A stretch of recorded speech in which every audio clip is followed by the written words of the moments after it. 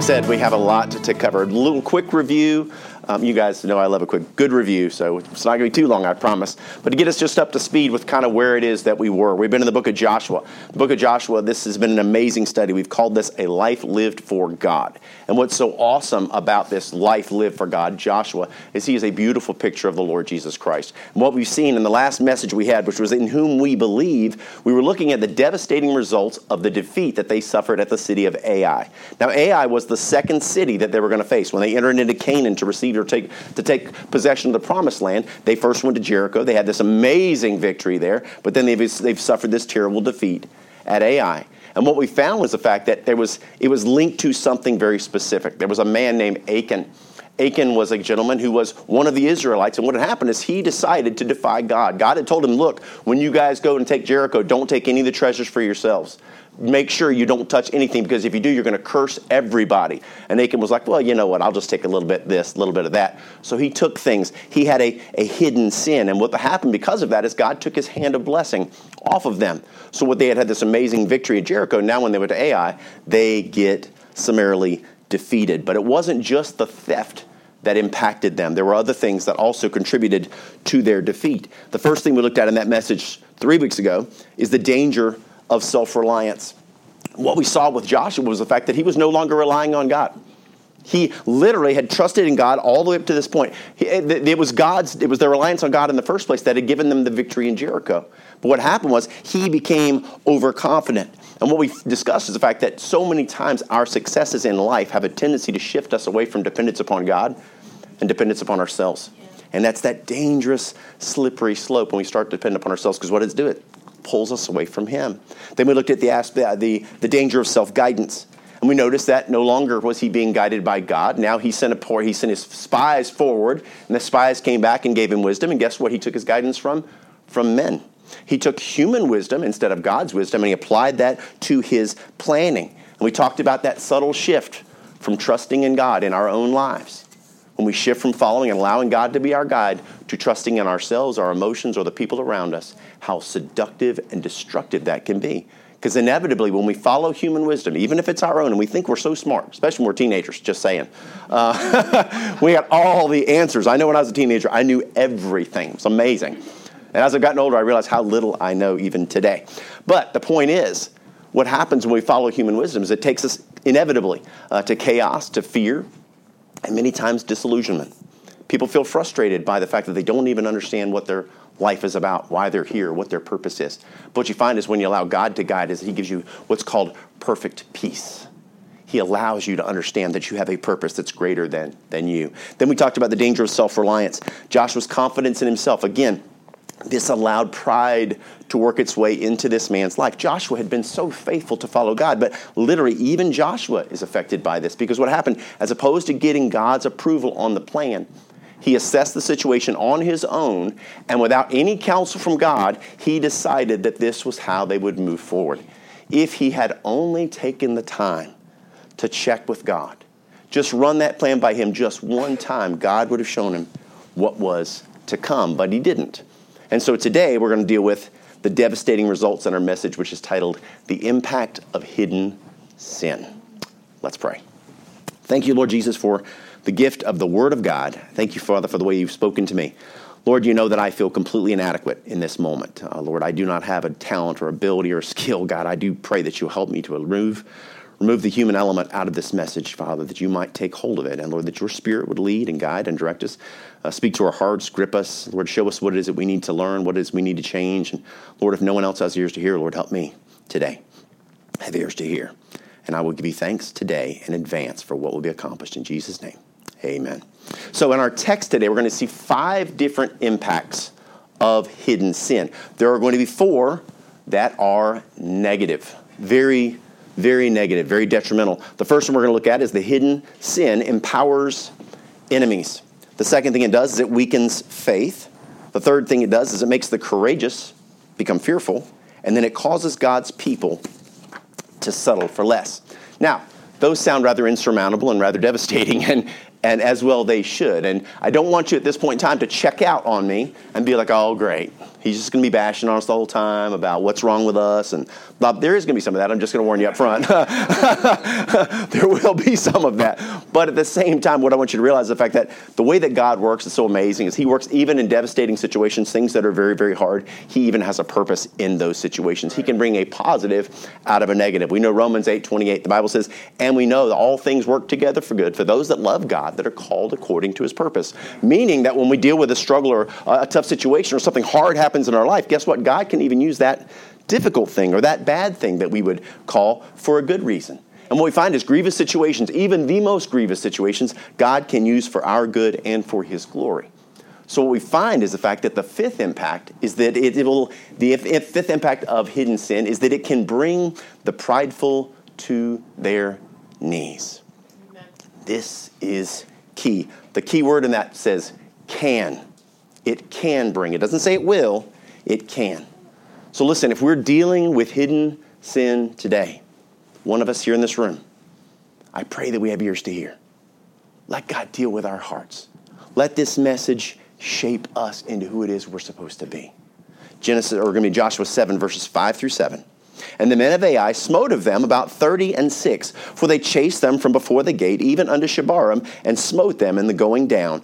Wherefore the hearts of the people melted and became as water. And Joshua rent his clothes and fell to the earth upon his face before the ark of the Lord until the eventide, he and the elders of Israel, and put dust upon their heads. And Joshua said, Alas, O Lord God, wherefore hast thou at all brought this people over Jordan to deliver us into the hand of the Amorites to destroy us? Would to God we had been content and dwelt on the other side of Jordan. Wow. Okay? Remember that Joshua and the Israelites, man, they are confident as they go to Ai. They have got this thing wrapped up. Instead of sending hundreds of thousands of men, which they had available to them, they sent 3,000 men. 3,000 men. And those 3,000 men would easily handle it. But what we find is in their very first confrontation, 36 of the Israelites die. Now, the reason why that's important is because recognize in the Battle of Jericho, which is a much larger city, much more fortified, much more stronger. There you go. Much more stronger. They didn't lose a single man. They didn't have a single injury.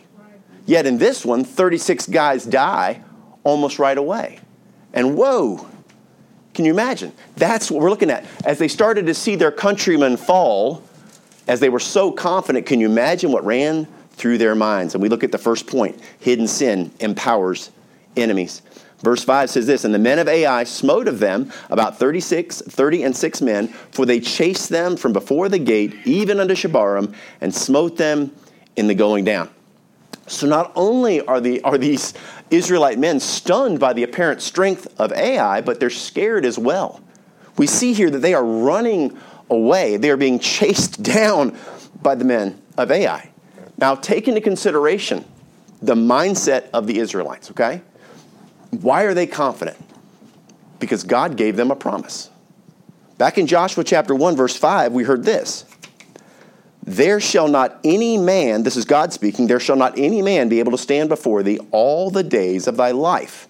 As I was with Moses, so I will be with thee. I will not fail thee nor forsake. That sounds pretty assuring, man. That would give you some serious confidence. So they're believing, listen, there's nothing that no one can stand against us. We got no problem because God's already promised us. This thing is wrapped up. But see, with God, there's always a caveat to every promise. And the caveat is tied to the one receiving the promise being faithful in what God's asked them to do. The caveat for them shows up in verse number 8. Joshua 1:5 is where he gives the promise. Verse 1:8 says this, This book of the law shall not depart out of thy mouth, but thou shalt meditate therein day and night, that thou mayest observe to do according all that is written therein. For then, listen, if you'll be faithful to do what I tell you to do, for then shalt make thy way prosperous, and then thou shalt have good success. If you will do what I'm asking of you, guess what? My promise will be with you. You got nothing to worry about. So at this point in time, remember, they think they cannot be defeated. They're undefeatable. Is that a word? Whatever. They can't be beaten. So what we find is until the impact of hidden sin. Achan defied God. He broke God's law. And what we find is the confident army who marched up there, so full of themselves, is running like scared children. And the invulnerable children of God are now vulnerable because of Achan's sin. His choice to defy God, what did it do? It nullified God's promise. It nullified God's promise. But remember, they don't know about it. Nobody knows except for Achan and God. But what we find is that their enemies were empowered because of the sin. And can I tell you this? If we defy God and we allow sin into our lives in whatever form or fashion it may be, even a lack of faith, where instead of trusting God like I should, I'm trusting in myself. Remember, these things are sinful. Joshua has slipped into the sin because of their success. He's become prideful. What we see is the fact that, guess what, Christians, man, we can open ourselves up to not only attack, but defeat in our Christian lives if we're not careful. Recognize the fact that, man, God has a purpose and a plan for our life, and the devil knows it. Paul warns us about defying God, about allowing sin to work its way into our life in whatever subtle way it may come. You know what he says in Ephesians 4:27? Neither give place to the devil. Notice it says give. Give is a choice. A choice. Neither allow, don't make a choice to allow the devil into your life. We hear that and we go, okay, don't give him an open door. We shouldn't. Because let me just tell you this. If you give him an open door, he will walk through it. Yeah. I can guarantee you that. Many of us can attest, and we allow ourselves to fall away from God even a little bit. Man, the devil's right on it, man. He doesn't miss an opportunity to bring destruction. That's why he exists. Listen, John 10:10, Jesus lays out to us. He tells us what the objective of the devil is. He tells us exactly. It's 3. The thief cometh not before to steal and to kill and to destroy. To steal, to kill, and destroy. He hates humanity. He hates humanity, and he will take every option we give him to bring destruction into our lives. Know this is the case. But then notice right after that, Jesus says this, I am come that they may have life, right? And that they might have it more abundantly.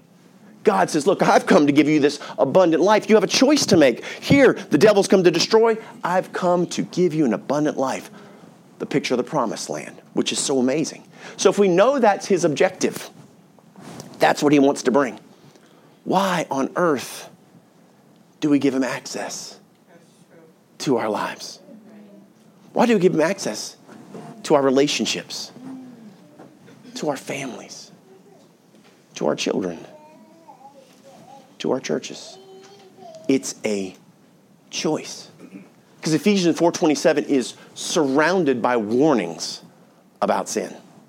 He's warning us to be cautious and careful because hidden sin empowers enemies. Again, remember that the Israelites, they don't know about Achan's sin. Just imagine as they go confidently marching to Ai and they start to hear the first screams of their brothers dying. Can you imagine what would happen to their confidence? What if it was you? You're like, dude, we got this. We're in, it'd be like Superman, right? Gets exposed to kryptonite or something like that and goes running out. He's bulletproof and all of a sudden, oh, dang, man, that hurt. That's what's happening. They believe they're invulnerable, but man, they walk out and boom, they get hammered. And when they start hearing these screams, they're freaking out. What are they thinking? God's promise wasn't true. Because they don't know, right? They don't know about Achan's sin. All they know is we're doing what God told us to do. Here they're on the job, man. God can't be trusted. Fellas, run for your lives. We're in trouble. God can't be trusted. Run. And while they're running, man, they can hear Ai right on their tail, chasing them, running in fear, man, hunted and killed. Listen, hidden sin empowers our enemies. Next, it weakens faith. Verse 5 says this, wherefore the hearts of the people melted and became as water. Listen, Achan's sin and the resulting defeat, it has shaken the Israelites to their core. I mean, they are overwhelmed, man. Their confidence is, it's gone. And what we see is the fact that here, as soon as they see these things taking place around them, and their confidence, because of this defeat, is absolutely destroyed. And what happens so many times in our lives when we deal with an adversity or we deal with some type of an adverse situation, our faith. Now, understand, the fact that their faith was shaken in themselves in this moment is a really good thing, okay? But the other part of it is the fact that their faith in God is shaken. That's the detrimental thing. And so when you and I find ourselves many times in tough situations, that's what can happen to us. We can feel the exact same way. Imagine you got someone you're praying for God to heal them, and they don't heal. Maybe your marriage, right? Maybe your marriage falls apart. Maybe a relationship that you valued more than anything in the whole world comes to a crashing end. Maybe a life is cut short. Maybe your career comes crashing to the ground. Any one of those situations can shake our faith in God. It shouldn't. But how many of us admit that it does? It does. We just get rocked, man. And we find ourselves tearfully looking up to the sky saying, God, why? Well, I thought you loved me. I thought what was important to me was important to you. Why would you allow this? And can I tell you, sometimes we'll never find out the why. Sometimes we will. But can I tell you this? God knows the why, and that's what's important. See, God has a purpose and a plan for all things. And this adversity that they're going through, guess what? It has a purpose. He allows trials in our life to shape us so that humanity as a whole could be impacted. And we look at the situation, all we do is look at how it affects us, and we miss so many times how it affects the people around us. Jeremiah 29. In that chapter, what we find is the fact that at this point in time, the Israelites, man, they've fallen into captivity. They've lost the promised land that was theirs, that God had given to them. All that they built, everything they had is taken away. They're taken into enslavement. They are literally taken captive. And for 70 years, that's going to be their story. Am I even looking at my notes? I don't even know where I'm at. Goodness gracious. Where are we at? Oh, sorry. I'm a couple pages ahead. Whew. I'm just excited, man. I'm sorry. But what we find is the fact that here, when they fall into captivity, it's not that God doesn't know what's going to happen. In fact, he allows it to happen. He wills it to happen. Jeremiah 29:4, he says this, "Thus saith the Lord of hosts, the God of Israel, unto all that are carried away captives, whom I have caused to be carried away from Jerusalem, from Babylon." I caused it. When they're standing at Pi-Hahiroth at the Red Sea, guess what? The Bible says, it said that God directed them there. He directed them there. God allows adversity to build us. Recognize the fact that what's happening in this situation is they've turned their hearts from God. And God's got to bring something in their life to change them, to shift them. And what will happen after that trial? They're going to change. God's going to shift their hearts and restore them. Jeremiah 29:11. Speaking to Jeremiah, but also speaking to the people, he says this, "For I know the thoughts that I think toward you, saith the Lord, thoughts of peace, not of evil, to give you an expected end." I'm allowing this adversity because I've got a purpose long term. See, he has a plan. And the great thing is that God's plan's always what's best for us. It doesn't mean it's going to be implemented the way that we want it to be implemented. It may not happen the way that we want it to, but we still have to trust it. And this is so important because God does not function the way we function. He does not think the way that we think. We only work with the information we have in the moment. But do you ever have a situation where maybe somebody would say, or your child might say, they want to make a decision based upon what they know in the moment. And you go, no, ho. Hey, listen, I know what's going on in this situation. Let's say it's playing outside in the yard. And you know there's construction going on. And a lot of traffic's been diverted by your house. Dad, I've played in the yard before. Son, just trust me, you can't play in the yard today. But Dad. See, God has all the details. He understands the decision that needs to be made. But we want to do it our way. But see, God's ways are not our ways. Isaiah 55 verses 8-9 says, "For my thoughts are not your thoughts, neither are your ways my ways, saith the Lord. For as the heavens are higher than the earth, so are my ways higher than yours, and my thoughts than your thoughts." And I've got an example. And if you watch Wednesday nights, you've seen this before, but I'm going to use it today because it's going to help us. Have you ever seen a needlepoint before? We have a picture of a needlepoint. So when a needlepoint's being done, the artist, right, they have an image in their mind that they're going to create. And so the artist is looking at this image and they're creating this beautiful picture. They see it from the perspective of the plan they have. But then we have the other side of the needlepoint. It looks like that, right? Now, the artist isn't looking from the back side. They're not working on the reverse. They're working on the front. So their focus is on what it's going to look like in the end. The problem is if you're looking at the back side, you'd go, what in the world? That's chaos. That is a mess. That doesn't make any sense at all. and recognize God has a purpose and a plan. God has an image in his mind, a picture he's forming out of our lives. And many times when we deal with adversity, we only see that. So we don't get to see the picture. We don't understand what God's doing. But in that mess, we look at that and go, there's absolute confusion. This doesn't make sense. Why, God? Why? But see, that's why we trust the artist. We trust the artist. God has a plan, and that mess on the backside, the more complicated the mess on the backside, the more beautiful the image on the other side. So sometimes when something really hard comes into our lives, it's the ability to say, I don't understand this mess, this knotted, horrible mess, but I know God does. And I may never see him on earth, what it's about. But man, one day when God shows me and I look back into the trail of my life and I see that storm, I'll be able to say, wow, it was that? It was that? What I thought was so awful was the part of my story? That's amazing. Thank you that you didn't listen to me. Thank God that you didn't let me influence your decisions, that you did what you needed to do. Guys, it's so important. This defeat has a purpose, a very specific purpose. It's going to reorient the people to allow them to stop trusting in themselves and fully rely on God. It's going to shift their mindset. Now, we're going to get to verse number 6, but we're going to skip it today until we finish verse number 7. We're going to knock out the negatives before we get to the positives, okay? So bear with me as we head to that direction. So we've seen hidden sin empowers enemies and weakens faith, but yet us also does. It makes the courageous fearful. Verse 7 says this, and Joshua said, alas, O Lord God, wherefore hast thou at all brought this people over Jordan to deliver us into the hand of the Amorites, to destroy us? I got to get this issue. Y'all are killing me. Your eyes are you're not even crying with me, but you're just looking at me to make me cry. With the people's faith severely shaken, what's happening right now is Joshua's voicing what they're feeling, right? He's voicing their heart. And what it reveals to us is not only the heart of the people, but it also reveals us that the pain and the fear and the shaken faith goes all the way up to Joshua. Consider the fact that Joshua, man, he's been unshakable. He has been confident. How in the world has this man who's been what God told him to be? He said, be strong and courageous. Be strong and of a good courage. And that's what Joshua's been through this whole deal, man, all the way through.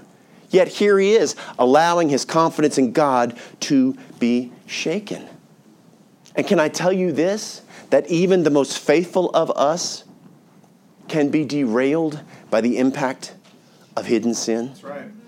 Even the strongest church, the strongest relationships, the strongest Christians can be brought to ruin if hidden sin is not addressed in someone's life. On Wednesday nights, we've been talking about, this past week, we were discussing the seductive influence or the seductive impact of prideful prayer. And it's a really awesome subject. We're not finished with it, so come back to Wednesday night. We're going to knock it out. But what's amazing about this is we looked in James chapter number 4, and we're using that as our kind of our basis to follow from. Listen to James 4, verses 8 through 10. Draw nigh to God, and he will draw nigh to you. Cleanse your hands, ye sinners, and purify your hearts, ye double-minded, okay? Now, if we'll do that, if we'll change our hearts from following the world, and we'll see the world from a godly perspective instead of an earthly perspective, what will it do? Be afflicted and mourn and weep. Let your laughter be turned to mourning and your joy to heaviness. The very things that you used to think were funny, now when God changes your heart, you go, oh my goodness gracious, that's not funny, that's heartbreaking. Suddenly, when I see things from a godly perspective, the crude joke that I used to chuckle at now breaks my heart. The word that I hear said at work in the distance now makes my stomach roll. And I feel sick to my stomach because I hear somebody take the Lord's name in vain, where before that was me. It changes who we are. Verse 10 says this, humble yourselves in the sight of the Lord, and he shall lift you up. The key is humility. Listen, if there's something not pleasing to God in our lives, we need to deal with it. We need to deal with it, whatever it may be. Address it. Humbly bring it before the Lord in repentance. Repentance means to turn from something. That doesn't mean I just stop doing it. It means I say, no, never again. I am done. I will not do that. My life is going this way. That's no longer my story. Listen, man, we got to repent of sin. You cannot play with sin, because I'm just telling you, no matter how subtle it may be and how much well hidden you believe it is, God sees it. And guess what? The impact is going to come. Yes. There'll be a negative impact, not only on us, but also those that put faith in us. Because remember, at this moment, every one of the men, including Joshua, trusts Achan. They have faith in him. And there are people right now who have faith in you. They're trusting that you are who you say you are. We need to be who we say we are. Then the fourth negative impact of hidden sin is it causes God's people to settle for less. Verse 7 finishes this way. Would to God we have been content and dwelt on the other side of Jordan. Did you hear what Joshua just said? He's questioning whether they should have trusted God in the first place. Should we have ever even trusted this God? In this moment of confusion and despair, Joshua sounds just like his peers who died in the wilderness. This man of faith has been shaken to his core because of a hidden sin of someone else and his own pride that swelled up within him, and that defeat that they have suffered, it has broken his heart. And we listen to this and we go, oh my goodness, how could this man of such faith, of such consistency, of such commitment doubt God in such a way? Well, let's do a little investigation. We know it all started with Achan. It started with Achan's hidden sin that caused God to take his hand off of his people. At the same time, here, Joshua's trusting in himself. He's trusting in their success. So they stop depending upon God. They start depending upon themselves. They don't ask God and find out about the sin. And because they don't find out about the sin, they are defeated. So if Joshua had simply remained dependent upon God through this whole process, if every step of the way he was constantly saying, God, is this the way we should go? Is this the way we should move forward? There never would have been a defeat at Ai. There would not have been any issue at all. You see, when we walk closely with God, what's amazing is the fact that hidden sin gets revealed. God brings things to the surface. And the impact of sin is so much less upon us. Listen, if you've got the indwelling Spirit of God living in you, God has given us a promise. Galatians 5:16, this I say then, walk in the Spirit, and ye shall not fulfill the lust of the flesh. Listen to that. Walk in the Spirit. That's the command, the byproduct. And ye shall not fulfill the lust of the flesh. I will protect you from this garbage. I'll protect you from the destruction. I'll protect you from the defeats. Walk with me. Walk with me. Because when we don't walk closely to God, what happens? We're getting further away from Him. And if I'm getting further away from Him, I'm separating myself from God, and I'm opening the door to sin in our lives. We open the door, and that subtle, seductive impact of sin, you know what it brings with it? Confusion, fear, and doubt, which is exactly what the Israelites are feeling right now. They're overwhelmed. Listen, and people that are in that mindset, they are not living lives that are kingdom mindset, with a kingdom mindset. No, they're not the kind of folks that are out there prepared to stand up for the gospel. They're not the people that are going to proclaim the love of God to this lost and hurting world. No, you know what they do? They just tend to step back. They tend to blend in. They tend not to make waves. They just become a part of the culture. They don't want to draw attention to themselves. They just want to get along. Because their hidden sin has caused their faith to become hidden. And the devil gets a victory. But you see, God's plan for believers, that's not it. God's plan for believers, He created us, He saved us to be world changers. He wanted us to change the scope and the world of the landscape. Mark 16:15. And He said unto them, go ye into all the world and preach the gospel to every creature. Change the world. He says in 2 Corinthians 5, verses 18 through 20, and all things are of God, who hath reconciled us to Himself. We're saved by Jesus Christ, and hath given to us the ministry of reconciliation. We're supposed to minister to this world, to wit, that God was in Christ reconciling the world unto Himself, not imputing their trespasses unto Him. He's given them a way out, and hath committed unto us the word of reconciliation, man. He's given us the word of God, the mission that we're on, to restore this world. Now then, we are ambassadors for Christ. You're an ambassador. We're supposed to reach out to this hurting world as though God did beseech you by us. We pray you in Christ's stead. This is the call of the Christian right now. Be ye reconciled to God. Amen. That's what this world needs. Amen. Why is sin taking hold of people's lives? Why are people living destruction? Why are young people killing themselves all over this nation? Because they have no hope, because they're not reconciled to God. They were created for a love relationship with God, and because they don't have it, they feel helpless and hopeless. Yes. You will never find an answer in this world that will fulfill you. I don't care how many followers you have, how much money you've got, how many Lamborghinis you drive, how big your house is. It will not matter. It will not matter. There is no material item in this world that will ever fulfill the heart of man. It just doesn't happen. We're created for a love relationship with the one that created us and loves us. World changers. And you see, Joshua was supposed to be a world changer. He was supposed to bring his people into the promised land and establish the kingdom. But you know what he said right then in that sentence he told us? He was willing to settle for less. He was willing to settle. He was not intended to settle. And neither are we. Right. Which brings us to the fifth impact of hidden sin, which is that it can bring the prideful to their knees. Verse 6. And Joshua rent his clothes and fell to the earth upon his face before the ark of the Lord until the eventide, he and all the elders of Israel, and put dust upon their heads. Now we hear that phrase, we wasn't renting of their clothes. What does that mean? He's going out renting a new outfit? No, he's not renting an outfit. Renting of their clothes means he pulls them, he tears them, he pulls them away, he dishevels himself. This is a representation of grief, of despair. He's overwhelmed. The first time it shows up in history is Job 1:20. It says in Job 1:20, then Job arose and rent his mantle and shaved his head and fell down upon the ground and worshipped. It was a display of this great sadness. And then we see that Joshua and the elders, they also fell upon their faces and they put dust upon their heads. And we go, what's up with that? This is a picture of being as low as you can get, as humble as you can before God. This is a reaction to the emotions that we heard expressed in verse number 7. Joshua and his people are confused and overwhelmed with despair. And in a moment like this, can I tell you, people do one of two things.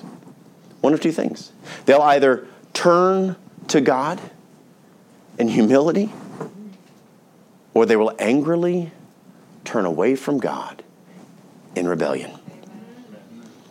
There's a man that was in this church, 2019. Actually, I think it's, let me look at the date. I think it was August 18th, 2019. The week before this man came to my office. He came to me for marriage counseling.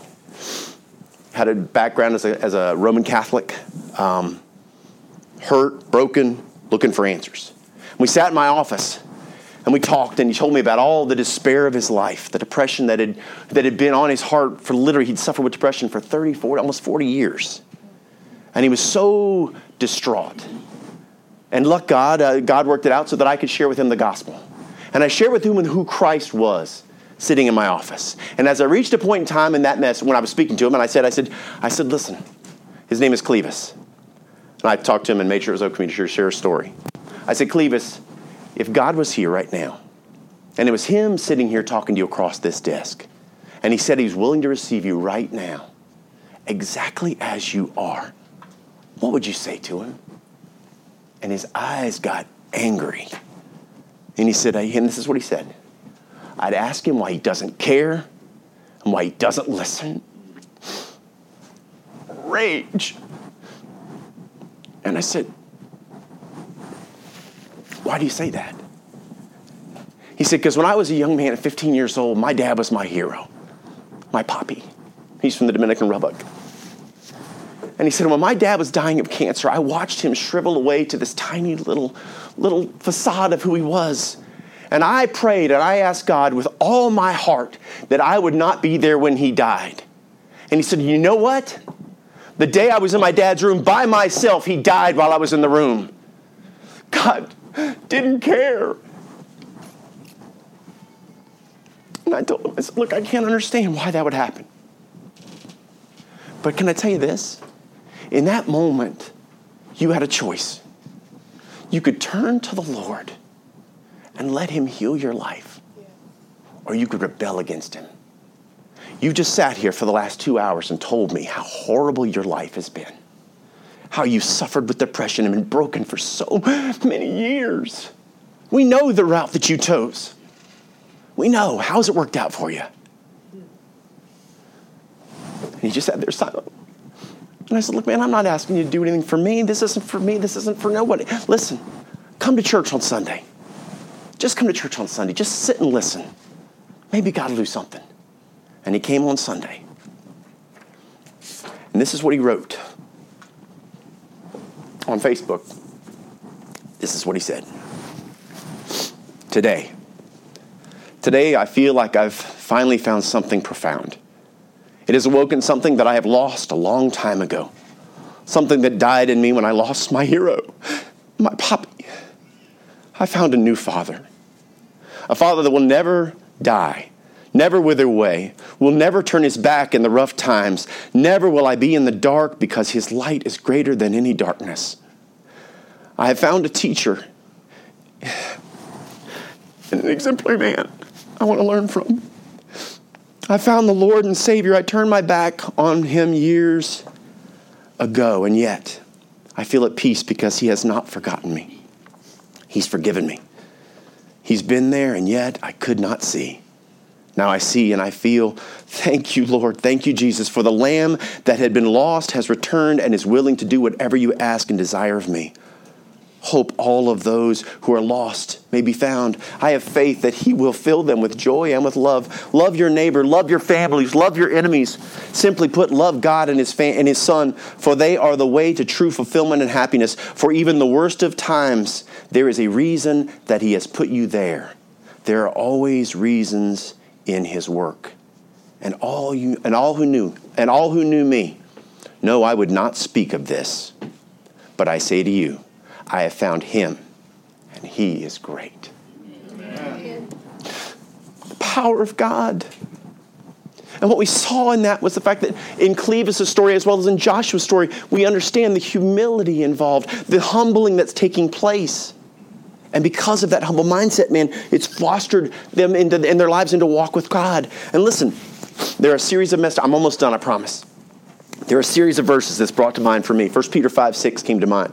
Humble yourselves, therefore, under the mighty hand of God, that he may exalt you in due time. Okay? In God's time. If we will allow tribulations to humble us, we are on the road to restoration. This is the best thing ever. If we can recognize the fact that, listen, our dependence upon ourselves is sinful.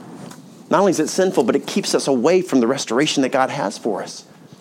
And understand that every moment of this suffering that he was going through, every moment of Joshua's brokenheartedness, every moment of it, God is waiting to smother them with his love and to heal their lives. That's the love. That's the God. We talked about it today, the love of God in the songs today. The love of God. 1 John 4:19 says this, we love him because he first loved us. God's love is so incredible. We can't even perceive what it is. And understand it's because he loves us that he allows the trials in our lives. It's because of that. Because of the work that the trial will do in us, through the shaping that will take place, through the humbling, through adversity that will change who we are. It'll give us ears to hear the heart of God as he calls out to man. Recognize the fact that, listen, John 6:44 says, no man can come to me except the Father which hath sent me. Draw him, and I will raise him up at the last day. And as he draws once stubborn hearts, once stubborn people out of the darkness, he reveals to them his light. He reveals to them his love. They experience something they've never experienced before. 1 John 1:5 says this, this then is the message which we have heard of him and declare unto you that God is light and in him is no darkness at all. Listen, as a child of God, we can experience darkness. Absolutely. But can I tell you, it's not God? It is not God. It may be a God, but it is not the God. God will allow us to experience the darkness so that he can bring the prideful out of the darkness and into the light. I'm just telling you, he has a purpose and a plan. Romans 5 verses 34 says this. No. James 1 verses 3 through 4. Knowing this, that the trying of your faith worketh patience. But let patience have her perfect work, that ye may be perfect and entire, wanting nothing. Man, we just trust God in the midst of that darkness. We hold on to Him and we say, God, you know the answers. Paul expounds upon this. He goes even further. He gives us kind of what the process we saw in Clevis's life, the one we're seeing in Joshua's life, coming out of the darkness in Romans 5, verses 3 through 4. And not only so, but we glory in tribulations. We recognize it for it as a good. Also knowing that tribulation worketh patience, and patience experience, and experience hope. Listen, tribulation and failure are a part of the human experience. It's a part of life. None of us are going to come out of this thing unscathed. None of us are going to come out of it unscarred. We're all going to deal with our own failures, our own issues, our own struggles. The question is, will we allow this defeats in our life to shake our faith, like we see in Joshua 7? Or will we allow it to strengthen our faith, and increase our dependence upon God? See, interestingly enough, because of Joshua's humble submission to God, because of his willingness to have ears to hear, did you know that going forward, there'll be no more defeats? There's only one. In the entire conquest of Canaan, there's only one failure. But all of the victories that the future holds come from a defeat. Recognize defeat is not the end of our story. Right? We learn. We grow. We regroup. We trust God more than we did before. And we grow and go forward. And victories can be our story. Can I tell you? If you feel defeated right now because of hidden sin, in whatever form or fashion it may be, maybe you're just not trusting God like you need to, that there are one of two ways to deal with it, right? Submit to God, start on the path to healing, or trust in ourselves. Do it our way. Man, today we've seen the hidden sin has some very detrimental impact. It empowers enemies. It weakens faith. It makes the courageous fearful, causes God's people to settle for less. And can I just tell you that in our world today, there are countless people that live as a result of those four impacts, that have been decimated because of failures and because they've trusted in themselves. And there's very few that recognize in the midst of their defeat and allow God to do what He's trying to do, which is to bring them to their knees before God. If we can embrace the adversities that life brings and recognize the fact that God's trying to do something in us, if we fight it, it is arduous and terrible. But if we embrace it and trust the Lord, He can do something miraculous. See, victory or defeat in the Christian life is determined in how we react to the impact of hidden sin. Let's pray. Thank you, Lord, for today. Thank you for the message. I know, Lord, this was a difficult one. And Lord, I know that all of us struggle at different levels in our Christian walk. And I do pray, Father, that you please help us. Lord, help us to glean from this what it is you have for us. Lord, I pray for my brothers and sisters that are struggling right now, that have an issue in their life that they're trying to address, they're trying to deal with. God, we're not here to judge anybody. We're all in the same boat. We're all fighting the same enemy. But God, I do pray that, Father, you'd help them. Help them, Lord, to address these areas in their lives, these areas of failure, perhaps, God, where they feel like they're struggling. God, I pray that you'll empower them. I pray that, God, you'll give them the courage to face whatever it is in their life that they're dealing with. God, help them to bring it to the surface. Help them to bring it to you, that you might, Father, bless them. I know you're waiting right now to bless them. God, I pray that you'll draw them to you. And for those that are here today, maybe you're watching online and you say, you know what, I don't even know where I stand with God. I don't even know that I have a relationship with him. I believe in God. Great. Let me just tell you, the devil believes in God. The demons, the Bible says that the devils, they tremble in the presence of God. They have an emotional response to God. They believe in God. They trust God's word is true. They know it's true. Yet none of them are going to heaven. Salvation is a matter of the heart. The Bible says, for with the heart man believeth unto righteousness, and with the mouth confession is made unto salvation. Whosoever shall call upon the name of the Lord shall be saved. Listen, it's not a matter of a religious experience. It's not a matter of some type of a ceremony. It's not a magic prayer. There's nothing like that. This is the heart of God calling out to the heart of man. And it's an individual call. And if we will individually choose to receive the gift that God offers, which is eternal life through the death, burial, and resurrection of Jesus Christ, He will save us. Because He loves us more than we ever could imagine. And if you're broken here today and you say, you know what, I don't know where I stand with God, but I want to receive Him. If He's calling your heart right now, He's calling you and you need to respond. I'm going to give you a chance right now to do just that. And understand, again, it's not the words of the prayer that will do anything for us. It's the intention of our heart. If you're here today with your heads bowed and eyes closed and you want to receive Christ as your Savior, you can pray this prayer in your heart or in your mind. But again, it's not the words. God's not listening to the words that you're saying in your mind. He's listening to your heart. If you want to receive Him as your Savior, He will save you. With our heads bowed and eyes closed, repeat after me in your heart and mind if you want to receive Him. Lord, I know that I'm a sinner. And I'm so sorry for my sin. I know that I have failed you. I failed my family. And I failed myself. I'm asking you right now, in the best way I know how, to forgive me of my sin. Lord, I repent of my life, the things that I've done wrong. And I ask you to come into my heart. I ask you to save my soul and give me a home in heaven. God, I put my faith in you. And I'm asking you to help me to live for you. God, please do work in my life that only you can. I'll see you in heaven one day, Lord. Thank you for saving me. In Jesus' name, amen. Head still.